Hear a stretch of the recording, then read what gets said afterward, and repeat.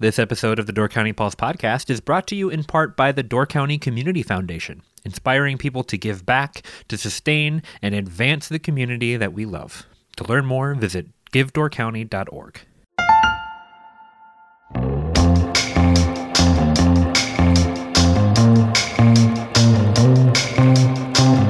Hello and welcome to the Door County Pulse podcast. I'm Miles Danhausen Jr., writer and editor here at the Peninsula Pulse, and I'm joined today by Deb Fitzgerald, our editor.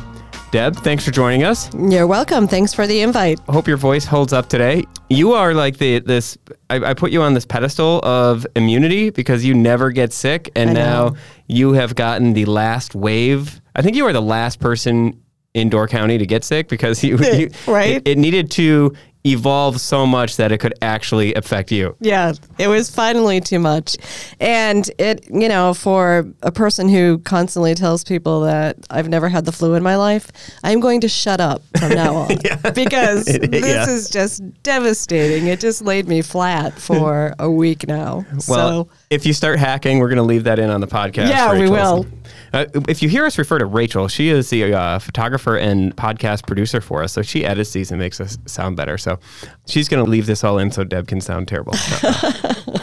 And I'll try not to cough. So don't make me laugh because that's when the cough actually comes out. Yes. Well, hopefully we get through this. We'll try and do it pretty quick for both our listeners, but more for you, Deb. We'll talk about a couple things today, a couple reports, one that came out this week in the Pulse about the new tourism granting program that Destination Door County is announcing. But first, we're going to talk about something that came out 2 weeks ago in the Pulse, but with the holidays and everything, we weren't able to get to this on the podcast, but I think it's pretty valuable for us to go a little more in depth on this and give them a little more explanation on some of the money that came from the federal government to a couple of Door County entities. The Senate and President Biden signed in the $1.7 trillion spending package a couple of weeks ago, and in that was included $3.2 million for the Door County Granary, and $900,000 for the Sister Bay Liberty Grove Fire Department to buy a new pumper truck. Mm-hmm. And this surprised everybody, including the people who got the money. So, sure. Deb, you were on this right away. Tell us a little bit about how this happened. Right. It was kind of a surprise to me because I don't really follow appropriations bills, especially omnibus appropriations bills. You don't squeeze that into all of your municipal coverage right. of... I saw the 4,000 pages and I thought, maybe later I'll read it. Yeah, you're I've got this Sevastopol town meeting to cover, and then I'm just going to fly to D.C. and meet with some senators. So I don't... It's been a while since I've actually dived into an appropriations bill. And so I was really surprised because I had thought that earmarks were a thing of the past. It just hadn't been on my radar in a really long time. And so these two funding opportunities for Door County are part of, there are 7,200 earmarks in this federal legislation, totaling $15 billion. So that's a lot of money for local projects, and they're called different things in the Senate versus the House, but basically they are projects that in our case, Senator Tammy Baldwin is on the Senate Appropriations Committee. Mm-hmm. So I connected with her office to find out how they got this list of funding opportunities, And her staff said that they just cast a very wide statewide net looking for projects probably in March and April of this year. Okay. Chris Hecht, who is the fire chief of the Sister Bay Liberty Grove Fire Department, said that he was alerted to the funding opportunity and decided to, apply for it. He said at the time he didn't think that there was any chance at all that they would get this money. And throughout the course of the year, he really didn't, receive any notification as to where he said, every once in a while he'd get an email that said that it was advancing, that it had passed, through a different stage. And so when it actually did happen, it surprised him. Same with the granary people. I mean, they had applied for that earlier this year as well. They were alerted to the funding opportunity through a different source. And so they learned very shortly before, they received notification that they got it. So, yeah, it was a kind of a big surprise. And it sounded like it was one of those pipe dream types of, situations.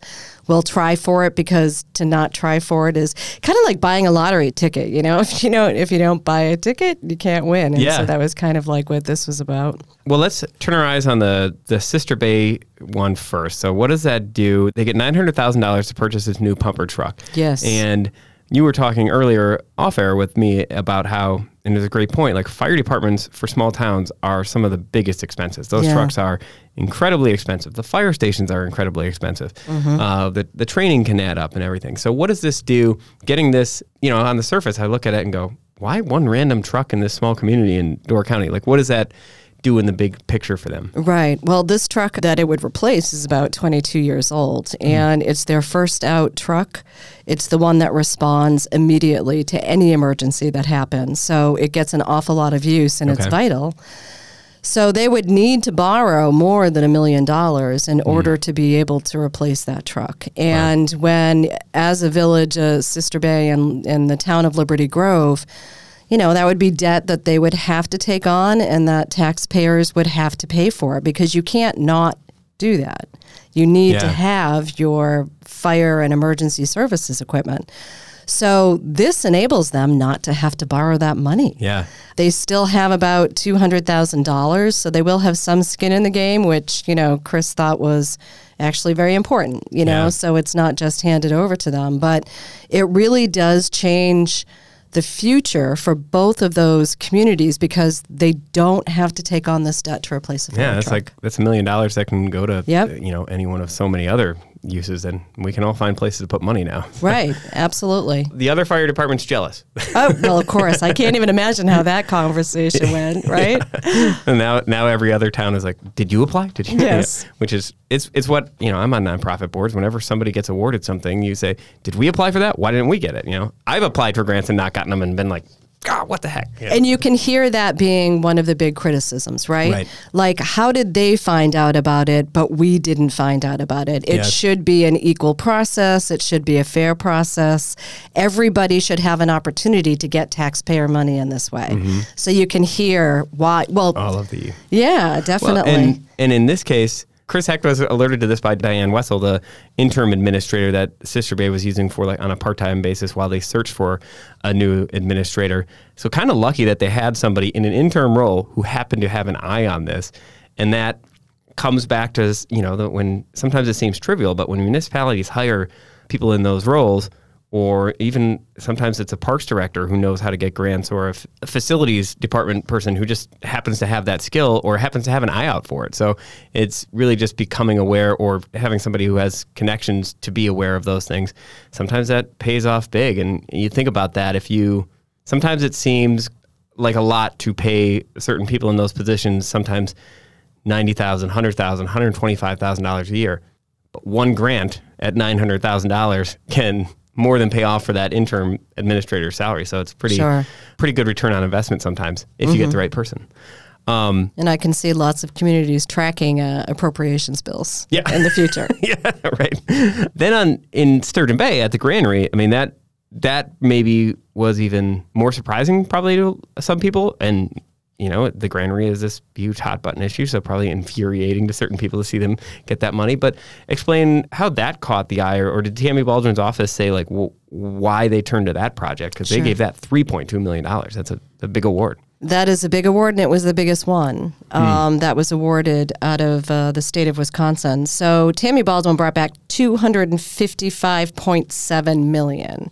And so the granary was the largest one. And so when you talk about that being more of a surprise project, if you look at the list of projects that were funded in this bill, it is more, a fire truck, a library addition, health and human services, money for the Boys and Girls Club, a couple of tribal appropriations, for health, medical center, so it is things like that. There's not one of the projects that I saw that is similar to something like the Granary, which is, a cultural icon, certainly. And I'm thinking that it was the uniqueness of the project that probably caught the eye of the senator's staff, definitely. But what this $3.2 million does is enable them to assuredly reach that first phase that they have to meet according to their contract with the city of Sturgeon Bay. So by April, they needed to have the addition built and the public bathrooms and the first floor space open and ready for the public. Okay. So the total project is $6.3 million, and they've raised close to $2 million so far. Okay. So as big as this award is, it still wouldn't get them to completely build out phase 2, which is the second floor and the headspace. So bringing it up that way. But it certainly enables them to meet that deadline for next year for getting what they told the city of Sturgeon Bay that they're going to get done. So now you look at that West Waterfront project, which has been 10, 12 years in the making, so much controversy around it. And now you have, I believe the Maritime Tower was awarded something like $1.7 million in that state granting cycle last year. I don't remember what that total amount was. And then the Granary now getting $3.2 million. So you have almost $5 million in grants that have come back to that West Waterfront project now because of two very unique projects.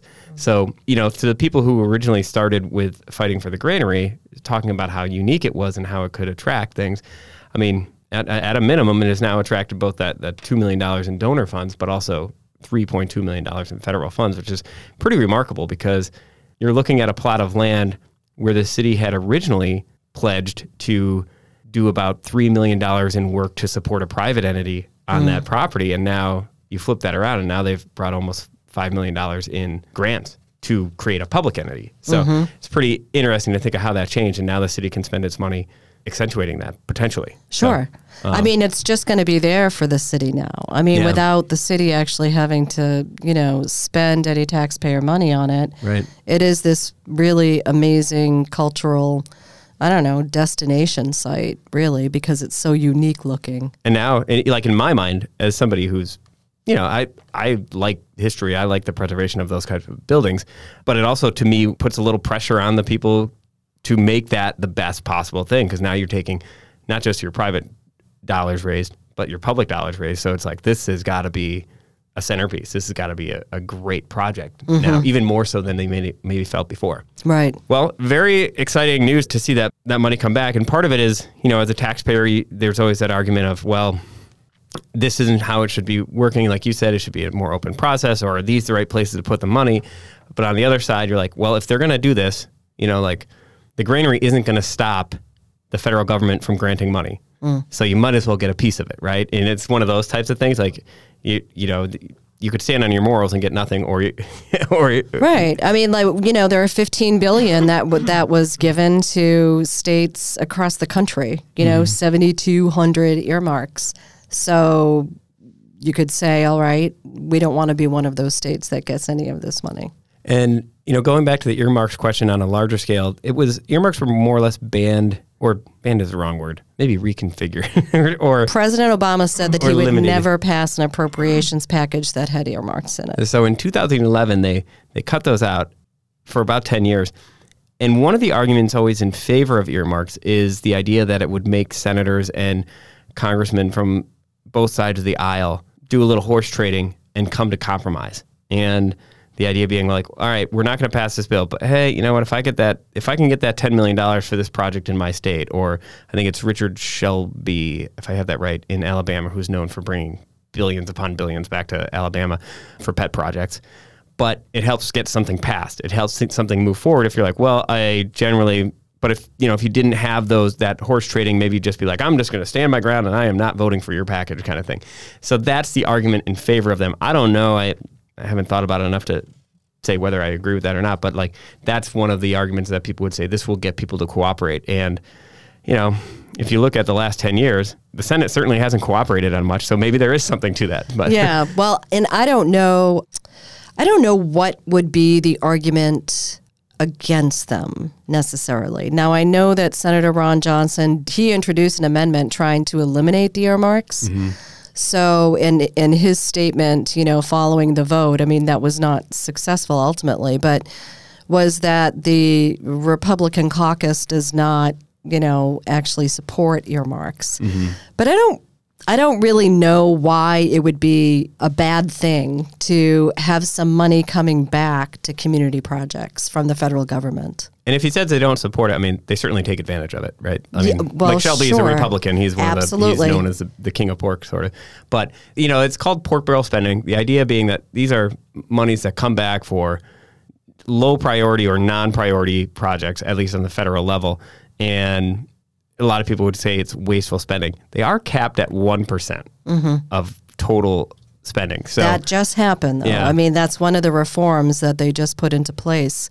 I think that there was the landmark pork barrel project, I think is in Ketchikan, I want to say, in Alaska, where they built basically or funded a bridge to nowhere. Oh, yeah. Yeah. The Ted Stevens one. Yeah, so I think that with the reforms that they have in place, with the caps, and there were a couple of other things measures that they put in, then it would prevent something like that happening. I mean, that kind of wasteful spending. I mean, we know because we're getting a fire truck and, part of a agricultural, historic building, kind of renovated, then we know what that money is going toward, and we're not saying it's wasteful. So with that kind of oversight, maybe it's not as harmful or, not as objectionable at least. This episode of the Door County Pulse podcast is brought to you in part by Door County Medical Center. Are you looking for a job in Door County with excellent benefits, culture, and potential for advancement through tuition reimbursement programs? Door County Medical Center is hiring. For more than 75 years, Door County Medical Center has been the leader in health and wellness for Door and Kewaunee counties.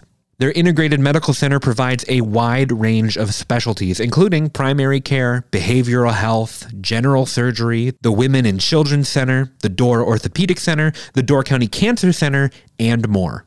To join the team, apply today at dcmedical.org/careers. Well, I promised your voice I wouldn't drag this on too long, so we're going to move on to the next topic, and hopefully, no coughing so far. This is great, Deb. Yeah, as long as I keep it down. We just don't want to get it started. Another big funding project, this one more of a true granting program than the previous one. The Destination Door County has announced a new program that really could be transformative for a lot of municipalities and nonprofits and just general community projects that we've talked about for years. The new Community Investment Fund will grant $1.8 million to worthy projects over several quarterly rounds of granting, correct? You sat down with the folks from Destination Door County and the Door County Community Foundation that have been working together on this. Tell us what this new granting program is all about. All right. So the Community Investment Grant Program, which they just launched literally today, is a portion of the funds that Destination Door County gets through the lodging tax. They are putting aside and granting to community projects.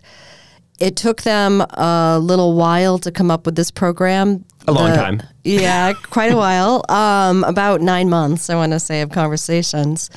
And the Door County Community Foundation is going to be administering the grant program. So basically, they will be putting aside about $1 million a year. So they have $1.8 million in that fund right now, but they only plan to grant $1 million annually. Okay. So 4 times a year, they will be able to apply for these grants. And the big component of this is that lodging tax revenue does need to go toward things that support tourism. However, they are also requiring that any of these projects also support local communities. So it is not enough if you have a project that you'd like to do and it hits the benchmarks for meeting the serving tourist amenities.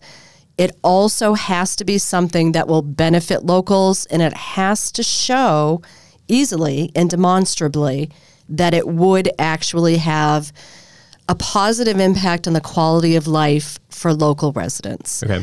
So, but still have that tourism component. So tourism component, so right. it couldn't be, mental health services necessarily, to support that. That's not going to fly with this. So it's not like anything at all possible. But what are some examples of not things that have been applied for, but like what kind of things have been talked about as these kind of ballpark things could qualify? Public spaces, public parks, public lavatories, hiking trails, things that people would be using when they came to visit Door County, but things that local residents can use all year round.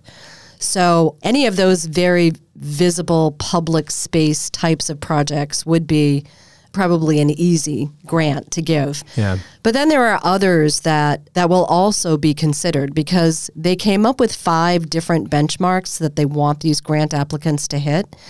And a couple of them have to do with collaboration. So they really want to encourage municipalities to collaborate with each other and to do projects that have multi-jurisdictional impact. So you might think of a bike path. For something like that. It's going to traverse through several different municipalities. All of the residents of, all of those municipalities and all of the county would benefit from that. Yeah. So there really are very targeted principles that are attached to this grant to try and help grant applicants, craft the kind of project that they're looking for. So if you're not to say that anything would be exclusionary, but hearing that, I'd say like, all right, if you want to build a new pavilion at a specific park, that is going to fall. It's not that it wouldn't qualify. It's just that, but if somebody else said, I'm going to build a path connecting these two communities or, something larger on that scale or public transit that's going to connect communities, something like that. I'm just spitballing, but like that probably is going to take precedence over a very specific, like small park in the depths of Liberty Grove or something right. like that. I mean, and they do say that in the grant, that the more of these 5 principles that it hits, then the greater the likelihood that it will be funded. Now, they're really anticipating that they're going to be getting an average grant request of $100,000. So they're looking for big things. They're looking for big things, but they're also wanting people to, send in the $5,000 to $50,000 projects. So they really want to be able to hit small and large projects across the board. And I should clarify that because I say looking for big things. Big thing, big impact doesn't necessarily mean big dollar. The most money. Yeah, there are great businesses, there are great projects that $5,000 impacts a ton of people if it's done the right way and used the right way. So right, and that is what they're hoping, to see with the number of these grant applications. Now, these applications will go to the Door County Community Foundation, and they have a committee that, first the Community Foundation will vet them to make sure that they are statutorily okay, because they do have to still meet that statutory requirement that it is being used for tourist amenities. Once it does pass that vetting process, then it goes to a committee that the foundation has to review all of the applicants.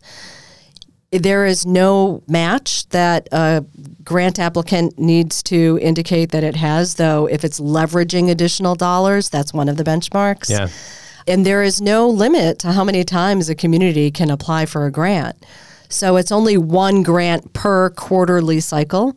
But if you're a community that wants to submit a grant every quarter, you can. Yeah. So it's really opening it up. They didn't put too many parameters on it because they want to see what kinds of creative projects people come in with. Yeah. Well, the idea behind it kind of goes back to what my business partner, your boss, Dave Elliott, had in mind when he started pushing for a larger room tax. It wasn't to say we need to market more and bring more people, although that's what a lot of people think of when they see it. But he saw an opportunity to use those dollars in a different way than just pure marketing. Sure. And historically, and for good reason, Door County had used tourism dollars solely to put heads in beds because it all started when we were desperate to get heads in beds. We needed that money. And it seems impossible to some people, especially those who've come here lately, that was ever the case. But it really was a desperate situation. But now we have those heads. And I don't think there's many people up here saying, I want more. Mm-hmm. So we have this extra money. Why just waste it trying to get more when we don't even have the people to serve them? So why not do this to make their experience better, but also make our lives better? Let's right. bring it, that whole question of people who think that tourism is just a burden on them. Like, this is a way to make that tourism pay off for all of us. And that has to show like that this was paid for with lodging tax dollars, so that people slowly begin to see that there is an economic advantage for tourism. There are a lot of people who will just say, no, you can say whatever you want about tourism and it being, something that's good for this peninsula. I don't care. I don't like tourism. I don't, want tourists here. But these projects have to show that economic benefit, in something that is concrete. And when you talk about Dave Elliott and his push to increase the room tax, when he was talking about that in 2020, and it seemed, 5 years, Miles, that it took before that actually concluded. Decades. It felt like decades in here, anyway. Right. So it started in 2020, but he always talked about a new marketing model. And in that new marketing model would not just funnel all of the lodging tax dollars into a marketing budget, but would come back to the community. Now, more is going back to the municipalities, of course, because 30% of lodging tax goes to municipalities. And right now, we're in 2022 is record collection of lodging taxes, in part because it did increase. But Dave Elliott always talked about that new marketing model once we got this passed, so that we could start funneling it into the communities. And this is really an example of that. Now, as awkward as it is to be writing a story that your boss plays a pivotal role in, you also can't deny that happened. Yeah. You can't say that, this happened because of something else. It really was his vision to start with, to try and get more of this money into municipalities, more of this money into communities, more of this money into the things that will help sustain this peninsula into the future. Yeah, and one thing to give And I'm not just saying that because I want to raise Dave. But that would help. Yeah, right.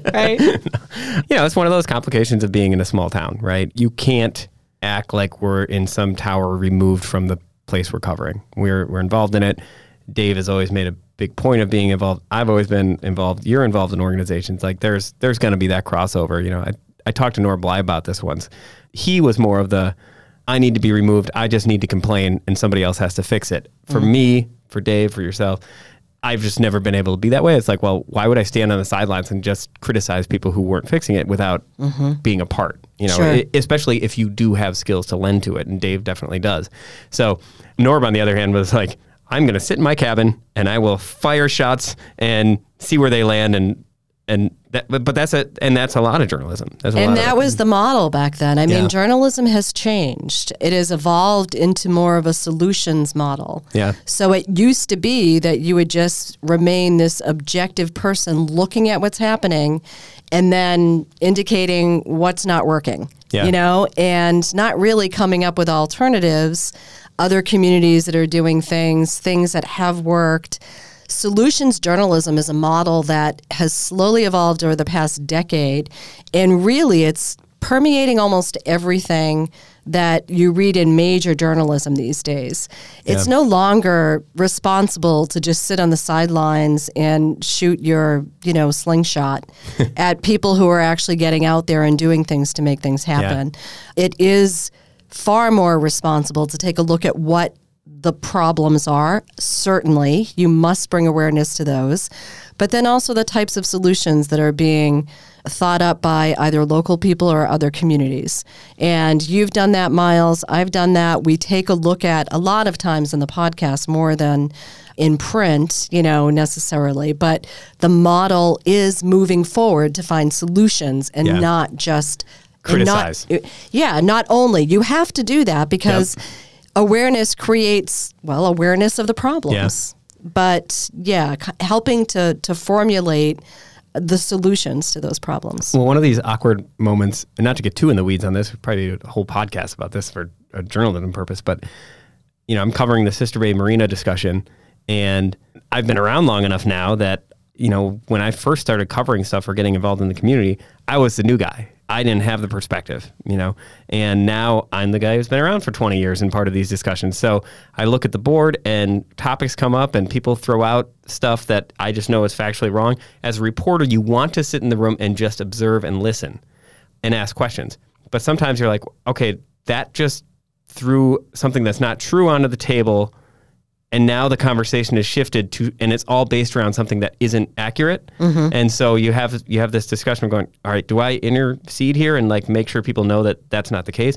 In the Marina case, I was on the committee that originally started to develop the plan for the Sister Bay waterfront. I'm just one of many, not integral. I was a token young guy, right? But I have that perspective.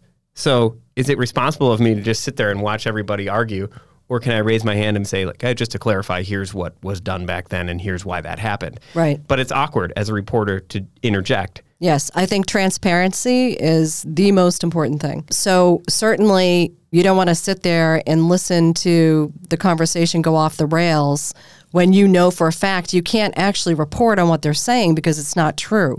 Yeah. So you either say it at that time or you have to deal with it in print. And nobody wants to throw people under the bus in that way. Yep. They don't know what they're talking about. I mean, you have the context.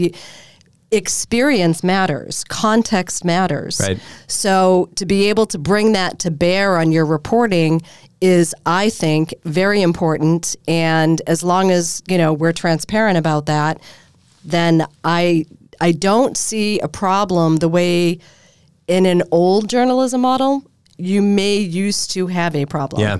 You would never, it was anathema when I was first starting in this business for me to raise my hand and say, I think that's not quite right. That just what I was supposed to just observe and let things happen as they may happen.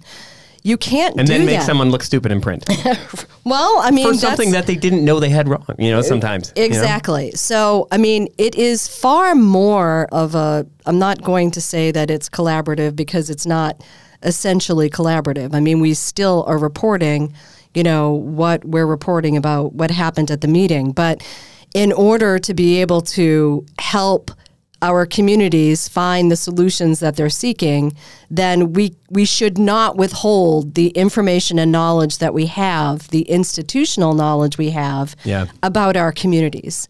If we can't contribute in that way, nobody else can. Yeah. Because we are the ones in the room all the time in certain communities. We are the ones that are monitoring them. We know the issues. Mm-hmm. There are other people that do not. Why would we withhold that kind of information? And for example, in the time since that original plan for the marina, that this a very specific thing that was thrown on the table, but in the time since 2007, I think Sister Bay has probably had 4 village presidents, 4 administrators plus interim administrators, plus a huge gap without them, multiple different marina managers, and the plans have changed. They've had a couple of different plans in that time. And in some cases, all those other people have changed many times, and you find yourself suddenly, for me, I'm like, oh crap, I'm not the young kid anymore. I'm the constant. I'm the one who's seen that evolution of it. Damn it. Yeah. Then you go, now I have responsibility. It reminds me when Paula Anschutz said she looked around and goes, oh crap, I'm the adult in the room. I'm the one who's supposed to do something. I can't just tell my parents' generation to fix that anymore. Right. So there's a little bit of that. An example of this that came up once when I was covering a town of Gibraltar meeting. And it was some obscure town sewer and water discussion. And they were talking all about how they might run the sewer and water through the Fish Creek, the literal creek, and up the bluff. And a gentleman sitting next to me, who I won't name, he's leaning over and whispering to me, and he keeps saying oh, we discussed this all 18 years ago, and we found out this wouldn't work because of this, or if we did it, we'd have to do this, and it would cost this much. And he's whispering this all to me. I'm like, you should pipe up and say that. Then he refers to, there's a whole report on file. It's in the office. It's 24 pages or something. Pipe up. He goes, oh no, this is too much fun to watch. he liked watching them all argue so much that he wouldn't clarify. I'm like, oh, this is why I'm sitting in this meeting for 7 hours. Right. And that is, that's the old joke. There would be no such thing as like a housing study, for instance, if people remembered that they had just done one 5 years ago. I mean, so that is a thing. The studyitis. I mean, with every new administration, even in a local municipality, a couple of new people come on the board, and they come on because they want to help their communities, and so they've got all of these ideas, and they never have actually watched a meeting prior to becoming interested in running, so they don't know what has happened before and what has been tried, and that there really aren't a lot of new ideas under the sun. It is mostly just people finally latching on and saying, okay, and gaining support in a groundswell of support for it. So the studyitis, you're right. I mean, we should study that. And you and me, having covered this for as long as we have now, you're just like, oh no, don't do this. Yes, right. You're going to do the $120,000 study to restudy the $100,000 study from 7 years ago and come up with the same result. Like, even with broadband. And I understand that sometimes, and with housing, that study has helped to lay the issue bare for developers, for granting programs, for all these different reasons, so we can say, here's specifically the number of housing units we need. It's not just, hey, we're short on housing, which doesn't wash when you're looking for federal dollars or state dollars or any sort of support. I get that. There's some value in it.